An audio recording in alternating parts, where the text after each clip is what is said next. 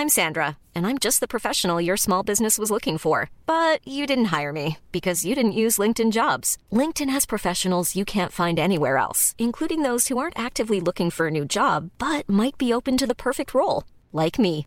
In a given month, over 70% of LinkedIn users don't visit other leading job sites. So if you're not looking on LinkedIn, you'll miss out on great candidates like Sandra. Start hiring professionals like a professional. Post your free job on linkedin.com/people today.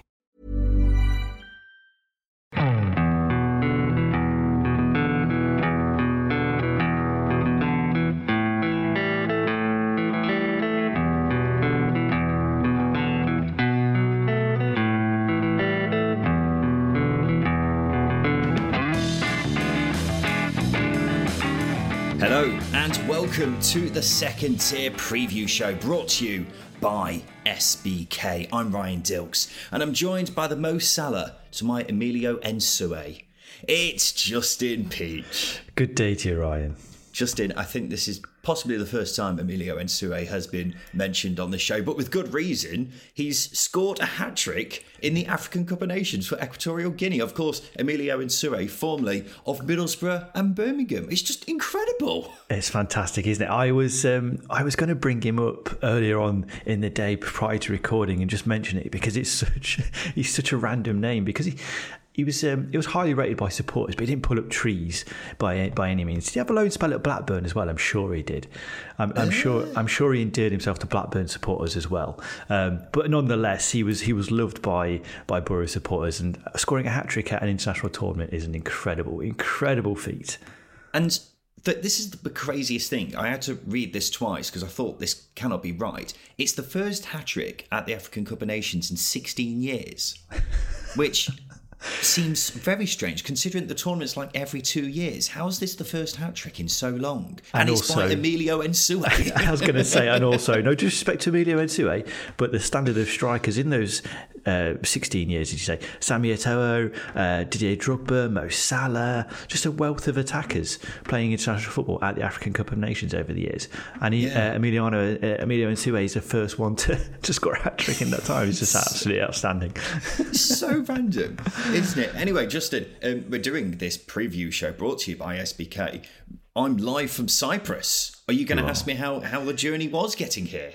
I presume it was fine. You're living, breathing in front of me, so you got there safely. And to be honest, no one needs to know what your holiday is like because it's mainly going to be bitterness from everybody because it's -3 in the UK and you're going to a nice sunny place where there's no frost at all.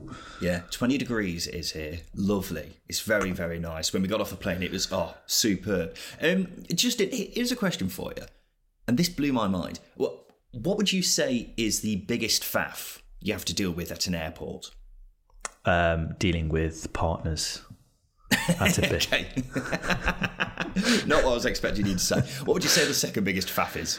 The obvious one is getting stuff into your clear bag, your liquid into your clear bag. Yes. That's exactly faff. what I wanted you to say. So we went through Stansted Airport, didn't have to take anything out of the bag.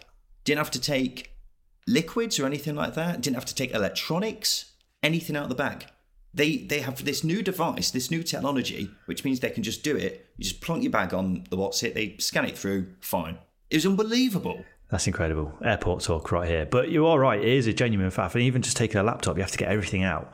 And it's the bane of my life because I've recorded from Italy, I've recorded from Mexico, I've recorded from everywhere.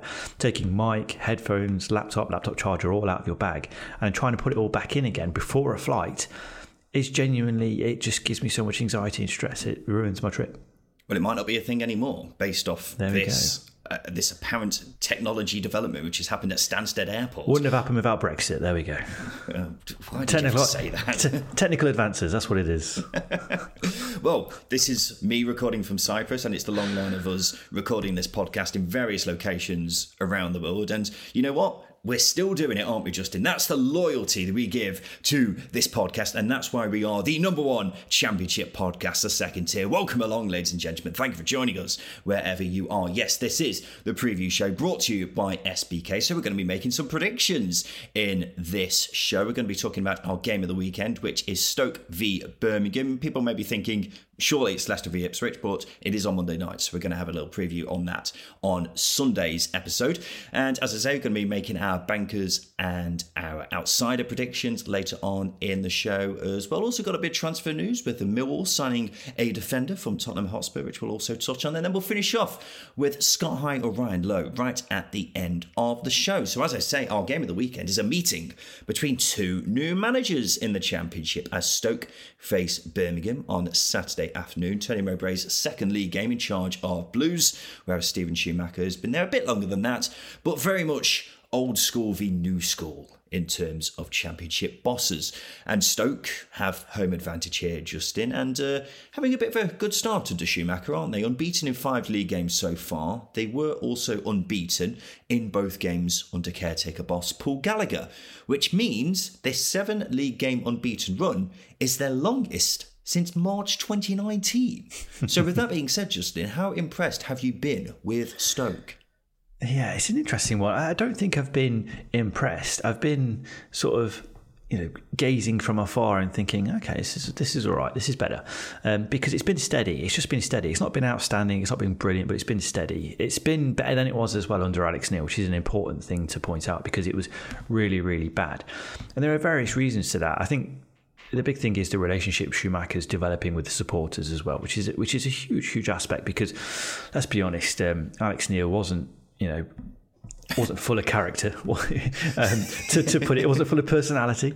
So they're different personalities, and I think that's a big thing as well. I think it's going to endear yourself to the squad quicker, and we're starting to see that because we haven't seen a full Stephen Schumacher side where his team's full throttle. They've been quite cautious. They've been quite rigid. No, not rigid, but they've been quite not defensive minded, but certainly more leaning towards that side. They're keeping clean sheets, keeping opposition out, and they're managing games better, which is a huge, huge step forward for Stoke because they haven't really done that probably since Mike O'Neill's initial spell in charge. That's a long time ago. Yeah, well, considering how up and down they were under Alex Neil, mainly down. Yeah. I think this bit of consistency is a good thing for Stoke. Huge.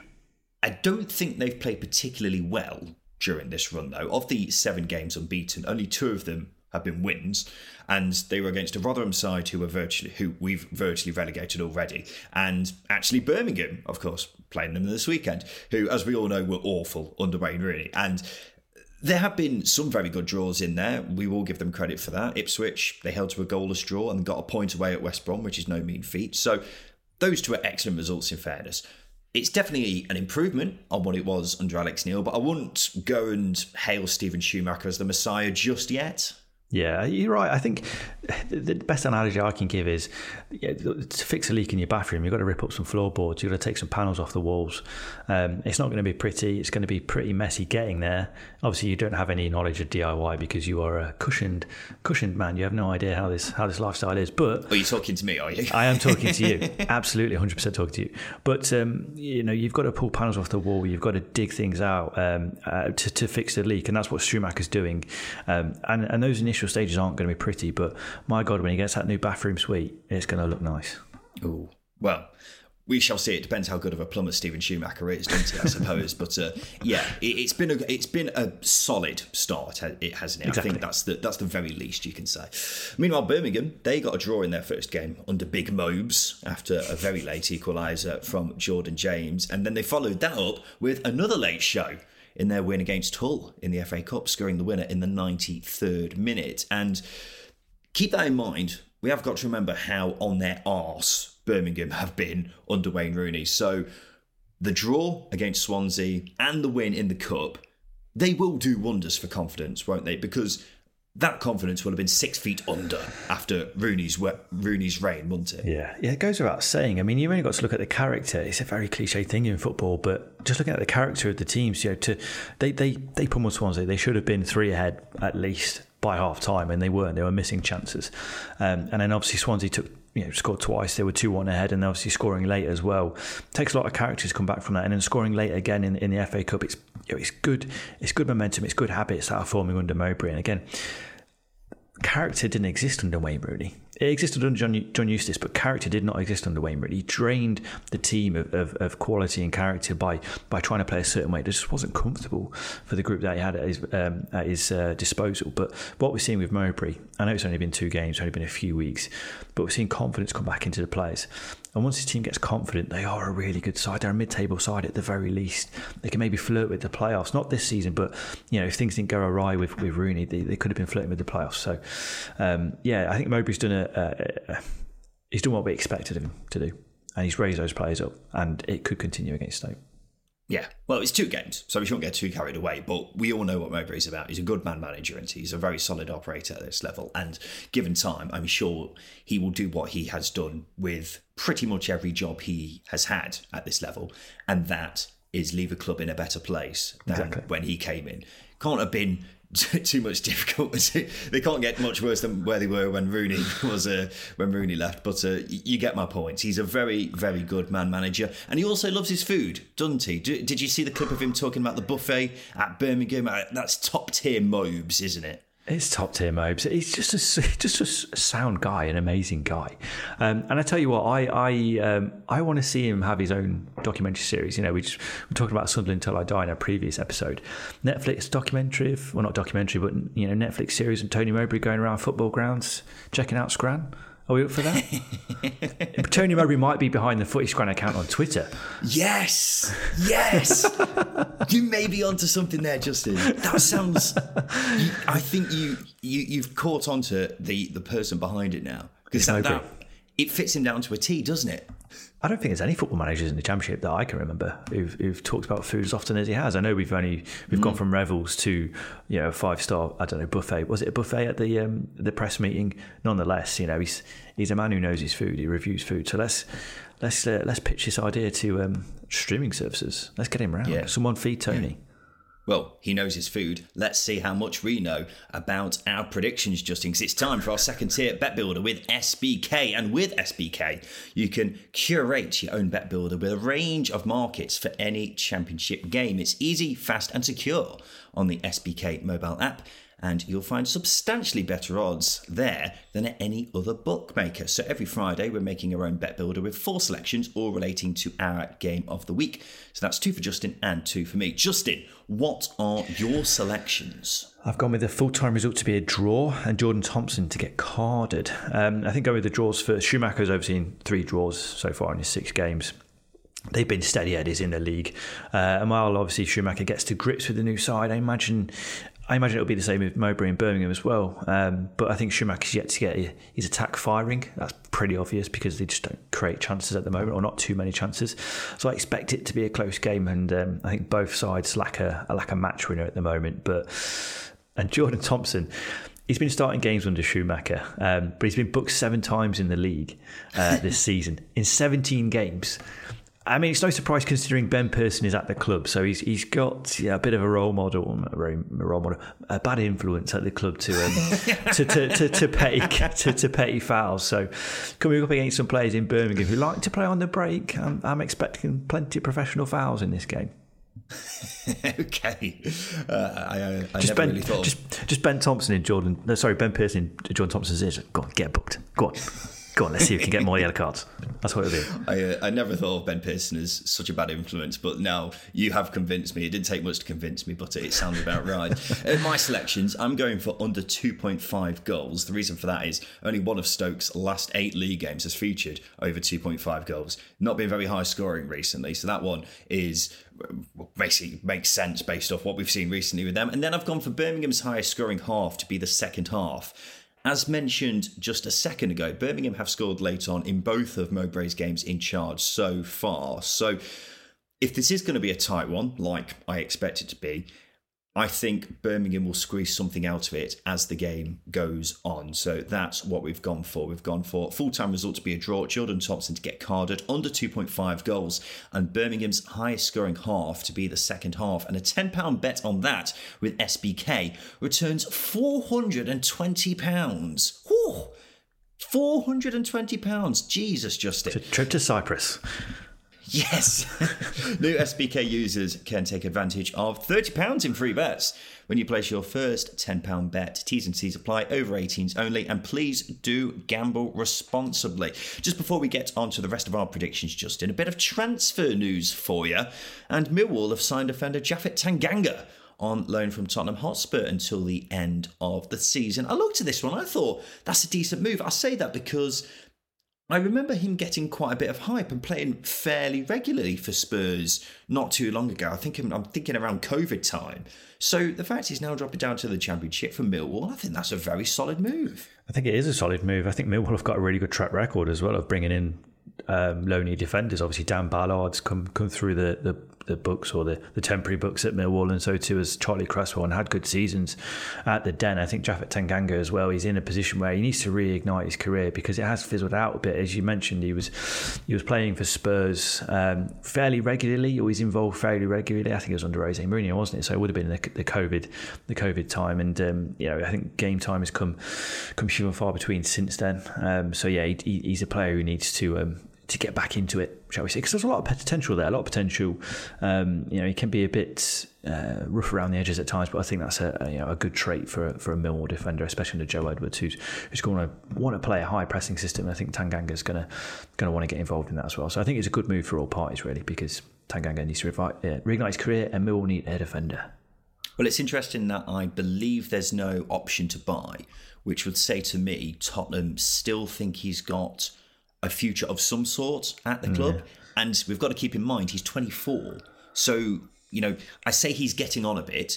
24 he's no slouch in that respect. Oh, to dream. But, well, I say that because he's obviously no slouch being 24, but, he's not the youngster that he was when he was playing at Spurs before. So whether he does have a future or not, only time will tell, but this is, I suppose, his last chance to show what he's all about. But I think it's a really solid signing for Millwall. Can play at centre-back and right-back, can't he? And you are quite right. Millwall have got quite a decent record of developing defenders, so it seems like a good move for him. Whether he plays at right-back or centre-back, I'm not too sure. I think centre-back is probably the most likely option. But, yeah, seems like a very, very solid move. When I saw it raised my eyebrows, I've got to say. Yeah, and I think as well, got to remember that Sean Hodgson's getting on a bit. Jake Cooper's never been the quickest, and also he's getting towards his 30s as well.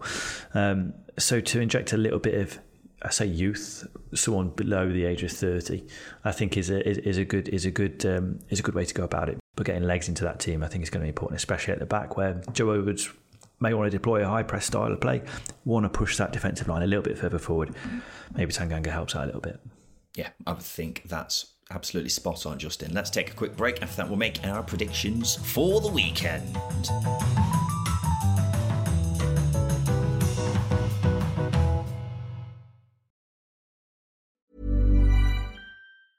Hey, I'm Ryan Reynolds. Recently, I asked Mint Mobile's legal team if big wireless companies are allowed to raise prices due to inflation. They said yes. And then when I asked if raising prices technically violates those onerous 2-year contracts, they said, "What the f*** are you talking about, you insane Hollywood ass?"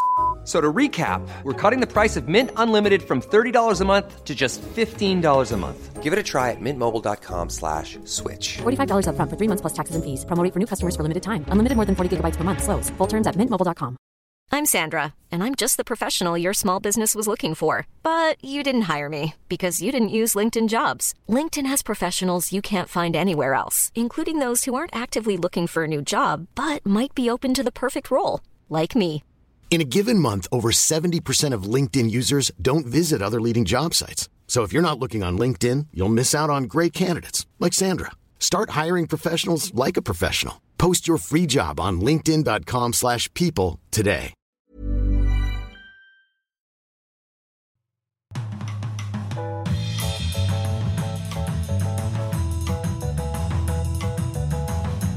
Welcome back to the Second Tier Podcast. So let's have a look ahead to the weekend then. And in each preview episode of the Second Tier, Justin and I will each pick a banker, a team we think is guaranteed to win this coming weekend, as well as an outsider. So someone we think is going to win, but is bigger odds with our friends at SBK than their opponents. We're tracking how we do as the season goes on. It's 1 point for a correct banker, 2 points for an outsider. Whoever loses has to do a forfeit, which will be a CrossFit workout for myself, while Justin has to do a nice old coach trip from Sunderland to Plymouth and back. And the current scores are 33-20 to myself. Both Justin and my bankers came in last week, but no luck with either of our outsiders. So I maintained my 13-point lead. But time is running out for Justin to try and claw that back. Let's see if he has any luck this weekend. What is your banker, JP? The optimism is flowing through me. I've gone with Leeds to win at home to Preston.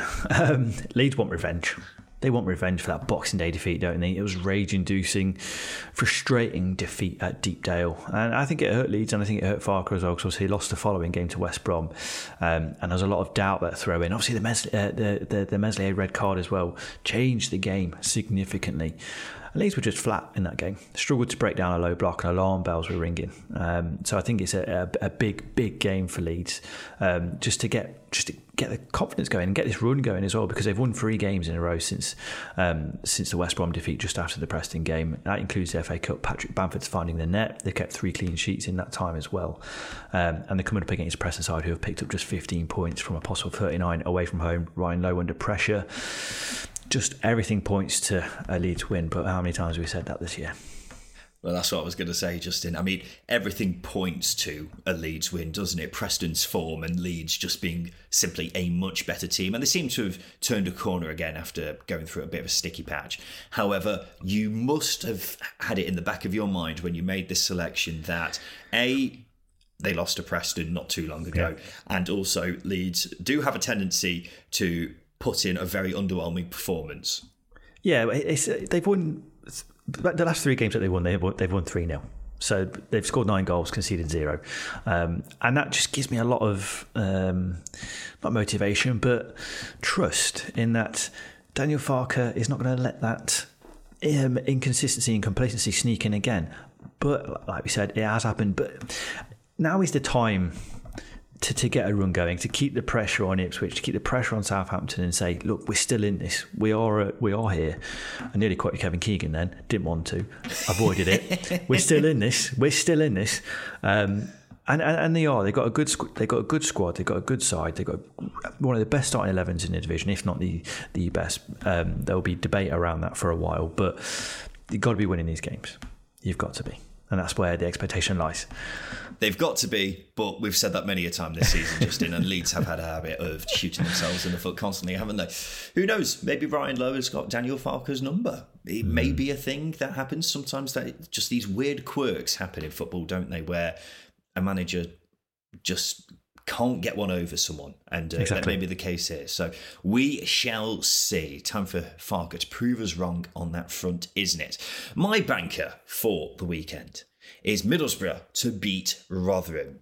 And the reason I've gone for that is firstly because there seems to be a renewed sense of optimism at Middlesbrough. So far, the season as a whole has been a bit underwhelming, but it's been a good couple of weeks. First of all, with the signing of Finazaz, a move we're both very excited by, Justin. And then they gave Villa a good game in the FA Cup. Villa took a late goal from them to try and get past Borough, and then of course got an excellent win against Chelsea in the first leg of the Carabao Cup, and then they beat Millwall at the weekend in the league, just gone as well. So it's been a really good couple of weeks from a Borough perspective, and they also seem like they're having a go at it in this transfer window as well. Of course, we mentioned Finazaz. They had been linked with Amad Diallo, although that seems to have been rubbish now by Amad Diallo himself, which doesn't happen very often. But it seems like they're preparing for a real crack at getting back in the top 6, because they seem to be linked with quite a few players, and that just goes to show the kind of optimism that's building around Middlesbrough after what we say has been a flat start to the season. And they should keep the momentum going by beating Rotherham. Simply put, Rotherham are just very poor. And as we say, we have virtually relegated them already. They are particularly awful away from home. It's just 3 points on their travels all season. I haven't got any, proof behind this, Justin, but we must be getting towards one of the worst away records we've ever seen at this level, mustn't it? It's been 437 days since they last won an away game. So there's absolutely no reason why that record is going to change this weekend. So it should be a Middlesbrough win. I think everyone should be expecting that. Yeah. To be honest, I've got exactly the same thing written in my notes because I've literally said possibly one of the worst away sides we've seen in the Championship ever. It's got to be yet to win a game, as you're saying, drawn just 3 games, scored just 8 goals. Scored just 8 goals away from home. Yeah. But there's something just holding me back from being really confident, mainly because of the reverse fixture on, I think it was Boxing Day. We saw Victor Johansson have a masterclass in goal, and it was that Cohen Bramwell goal, wasn't it, where he scored from a cross. So that, if my memory serves me correctly, Michael Carrick said something along the lines of, "That's the first game I've ever played in football where we've lost without conceding a shot." And that was essentially what happened, because as you say, Rotherham were awful that day, but scored from a fluky cross by Cohen Bramwell, and then Victor Johansson was man of the match. So it was one of those games. That shouldn't be the case here, you would have thought, though. I don't know. Can you imagine the odds on Rotherham winning again with a clean sheet without having a shot on target? It would be incredible, but it surely can't happen. As you say, Rotherham, one of the worst sides away from home we've seen in the Championship ever, in my opinion. Statistically, they're probably going to be backed up at some point. The only thing as well, Middlesbrough do struggle at home. They lost the last 3 of the last 4, so there may be some seeds of doubt, but again, one of the worst away sides in the Championship ever, should see them over the line. Yeah, and if they are going to be realistic about getting in the top 6, this is a game they simply have to win. Otherwise, they may as well just knock that thought on the head straight away. So there are mine and Justin's 2 bankers for the weekend, and every week we combine these 2 selections with a bet on the full-time result of our game of the weekend to create our very own second-tier featured multiple with SBK. So this week we're going for Leeds and Middlesbrough, both to win, and then full-time result from the game of the weekend, which is Stoke v Birmingham, to be a draw. And a £10 bet on that returns £58 with SBK, so you can create your own multiple with 3 or more bets on the full-time result of any game from across the Championship. T's and C's apply, over 18s only, and please do gamble responsibly. That again is Leeds and Middlesbrough both to win, and then Stoke v Birmingham to be a draw. £10 returns £58 with SBK. Justin, let's go on to our outsiders. What is yours, big boy? I've gone with Watford to win away at Bristol City. I'm well behind Watford at the moment because they've gone under the radar. They really have. They've set their sight on the top 6 under Ishmael, and they look like they're almost cleaning house, because I've seen a few players linked away with moves who haven't quite featured in their first team. So it'll be interesting to see how that develops. Nonetheless, looking at this game against Bristol City, did you know Watford have played 18 since the start of October, lost just 4, which is actually quite an impressive record. And again, that's what I mean. They've gone under the radar. Away from home, they've become monsters as well. They've got the 4th best away record in the division, and they're coming off the back of a hard-fought win against QPR, where they should have won by more. And seemingly Jake Livermore turned into Tony Yeboah, just hitting worldies from outside the box. It was incredible. Now, Bristol City have improved under Liam Manning and look far more convincing than they did under Nigel Pearson. But these are the games that Watford, similar to Leeds, pushing for automatics, Watford need to win if they're going to stand a chance of pushing into the top 6, because Bristol City, again, will have aspirations of it. And if you can put away a team who are setting their sights on a top half finish or top 6 finish, it's going to be a tricky game, but you should see yourselves over the line. But look, Watford have been great. They're keeping clean sheets. Defensively, they're sound, and they're taking chances as well. It's worth bringing them into the conversation over the next few weeks about their chances of finishing top 6. But they've got to win these games. Well, you say that Watford haven't lost many games recently, and you're right. They have been very good at avoiding defeat. The teams that they've lost to in the past, how long is it now? Since November, did you say? Leicester, Ipswich, you know what? Fine. And then Bristol City, of all teams, of course. Bristol City beat them 4-1 on their own turf at Vicarage Road. So it seems like, if that's anything to go by, then maybe that, considering it's now Watford away at Bristol City, that this may be one where Watford slip up again. And I'm sure when you made this selection, Justin, you may have been a bit nervous about Bristol City being on a bit of a high after the win against West Ham in the FA Cup. Yeah, I don't count the FA Cup in form. Doesn't matter. I'm going fully for a revenge arc this week. I've gone with Leeds to get one over Preston and Watford to get one back over Bristol City. Because that was a weird game as well. Was it one of Liam Manning's first games in charge? I can't quite remember, but yeah, it's one of those games where again, Watford, they've got to be winning it. And you are right. Bristol City are going to be on a high. They've got a good young squad. They made some interesting additions. Scott Twine coming in this week, probably going to be involved in the game. And then you've got Taylor Gardner-Hickman as well coming in on a permanent. So yeah, they're going to be on a high. But so are Watford. Watford in probably better form and probably a little bit more used to the way Ishmael wants them to play. Well, you say Watford haven't lost many games in the past few months. That is true. However, the reason why they're not higher in the table is because they draw a lot, Justin. So that's why I probably wouldn't be going for a Watford win here. In fact, I'd probably be siding for Bristol City if I had to side for one of those two sides. Let's go to my outside. I've gone for Millwall to win away at QPR. I was a bit surprised to see QPR as favourites for this one, I've got to say, because they are painfully out of form. It's just 2 points from 7 league games for Marty Cifuentes. The Marty party has completely fallen apart. At one point, it was a proper fiesta. Now, everything's on fire and Gareth Ainsworth has stolen your girlfriend. That's how the party's turned out for everyone involved at QPR. To be fair, I don't think they've been woeful during this 7 league game run. The results aren't coming, and if things don't turn around soon, then their chances of staying up will fade away quite quickly. However, I think they can possibly take a bit of encouragement from how they have been playing. But look, results haven't been going well. Results have been going well for Millwall. They've got they had 3 wins on the bounce under Joe Edwards before losing in the Cup to Leicester, which we can let them off with, and then against Middlesbrough in the league last weekend as well, they lost as well. But they do seem to have turned a corner, so we'll fancy their chances of getting a win here against a pretty torridly out of form QPR side. Rather characteristically, Millwall are also in pretty decent form away from home. They've got the 7th best away record in the league.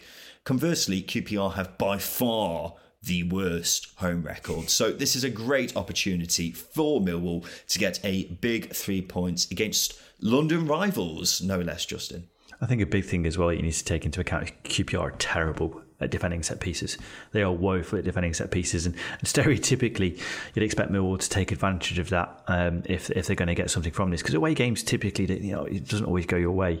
But considering that QPR have collected just 9 points at home this season, they struggle to create, and as I say, they concede a lot from set pieces.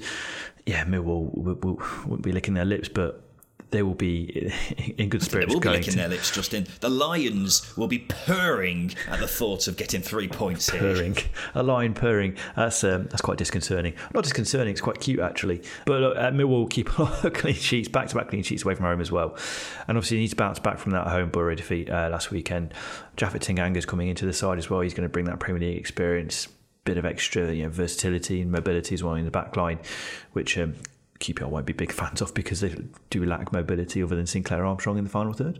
They lack anything in the final third, really, don't they? Yeah, they lack spark, they lack substance in the final third, which is a great shame, really, because we saw some spark of life from Cifuentes in the early stage. As you say, that party's dwindled massively. But yeah, it's hard to count for QPR here. But again, fighting against relegation, anything can happen. Yes, it certainly can, but I don't think it will here. Now it's time for this. Scott High or Ryan Lowe? Your best is fucking shit, mate. Yes, it's time for Scott High or Ryan Lowe, and this is the game. What are you laughing at? That was so high-pitched. Oh, okay. Yes. Shall I read the whole of the Scott High or Ryan Lowe intro in a high voice? This is the game where we have to rank 4 things from highest to lowest. It's as simple as that. Sound like Mickey Mouse. There's 3 questions. This week I'm providing the questions for Justin. Are you ready, PG? Yeah, but please scale it back. Please scale it back. These are the 4 teams who won the most points in the Championship across 2023 as a calendar year. Rank them in order of who won the most points, Justin. Coventry, Middlesbrough, Sunderland, West Brom. Oh, Coventry's ability to shoot themselves in the foot early on in the season is going to hold them back. I'm going to go with West Brom, okay, Sunderland, Coventry, and Middlesbrough. I tell you what, that is impressive because you could have not got that more wrong if you tried. Yes, Really? that was completely all over the place.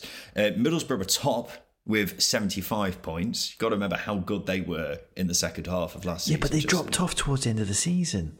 Yeah, for like 4 games though. It's 4 games. It's 4 games. It matters a lot in this. West Brom were second with 73. Coventry were third with 70. And then Sunderland, 69. I was a bit surprised Sunderland were so low. Yeah, that is weird. I can't really call them dropping off in form too badly, like Middlesbrough did in the second half of last season. And they started this season pretty okay. Right, this is the exact opposite, Justin. These are the 4 teams who won the fewest points in the Championship across 2023 as a calendar year, but were also in the Championship for both this season and last season. So I want you to rank them on who's won the fewest points in 2023. Fewest to highest, if that's all right. Yeah. Birmingham, QPR, Rotherham, Stoke. QPR. Stoke. Not sure how Huddersfield aren't in there, by the way. I will say that. Neil Warnock, that's why. QPR, Stoke, Birmingham, Rotherham. Where are you putting Rotherham then? Rotherham Top. Highest? Yeah, because they did have a very good second half of last season. Not as good as you think, seemingly, Justin. That was wrong. QPR were bottom with 36 points. Rotherham were second with 40. Just dropped my pen. Birmingham were third with 49. And Stoke were bottom but top of this list, if you know what I mean. At 51 points they got in 2023. When? They have a habit of just being like not as bad as everyone else, don't they? Like just consistently poor, but at no point ever really exceedingly atrocious. If that makes sense. No, that makes sense. It's a good question actually. There's different ways of thinking about that one. Well, there you go then. And the final one, Justin, is from the world of film. Here's 4 Quentin Tarantino films. I want you to rank them by which one has the highest rating on Rotten Tomatoes. Those films are Django Unchained, Inglourious Bastards, Pulp Fiction, Reservoir Dogs. Now, this is based on the tomato meter, which is based off the opinions of film critics, not the audience, which I think is an important point to add. What are you going for, Justin? I'll go with Reservoir Dogs first. I think that's his best film, by the way, if I'm going to add an opinion in there. I agree. I'm going to go Reservoir Dogs first. Then I'll go with Inglourious Bastards. Then I'll go to Django and then Pulp Fiction. Justin, you've pretty much nailed it, except you've massively underrated Pulp Fiction for some reason. I can't believe you put that bottom. Yeah, why have you done that? Yeah, I love Pulp Fiction, but I just think because Django's a little bit newer, and we know what Tarantino is all about by that film. By the time that film comes out, then maybe he'd have favoured it a bit more. No, you're completely honestly wrong. Pulp Fiction, 92% was just top. Reservoir Dogs, 90%. Inglourious Bastards, 89%. Django Unchained, 87%. So you basically had it spot on, except you should have put Pulp Fiction top, and I don't know why you didn't. Savage. Yeah, no, that was a mistake. It was a huge error. It's a great film. It's a bloody great film. Watch it. Every time it's on as well, it's one of those I just watch it. Just stick it on and watch it. You've got to. It is film gold, isn't it? And I don't know why you disgraced it so much, Justin. There we go. That's Scott Higher, Ryan Lowe. And this has been the Second Tier Podcast. This has been our preview show with SBK. And we'll next be back on Sunday to review all the games in the Championship this coming weekend. So we bloody look forward to seeing you then. This has been the Second Tier Podcast. I've been Ryan Dilks. I've been Justin Peach. And a big thank you for listening.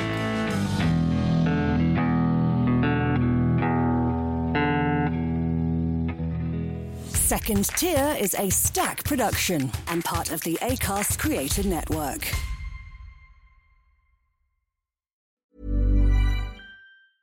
Small details are big surfaces. Tight corners are odd shapes. Flat, rounded, textured, or tall. Whatever your next project, there's a spray paint pattern that's just right. Because Rust-Oleum's new Custom Spray 5-in-1 gives you control with 5 different spray patterns, so you can tackle nooks, crannies, edges, and curves without worrying about drips, runs, uneven coverage, or anything else. Custom Spray 5-in-1, only from Rust-Oleum.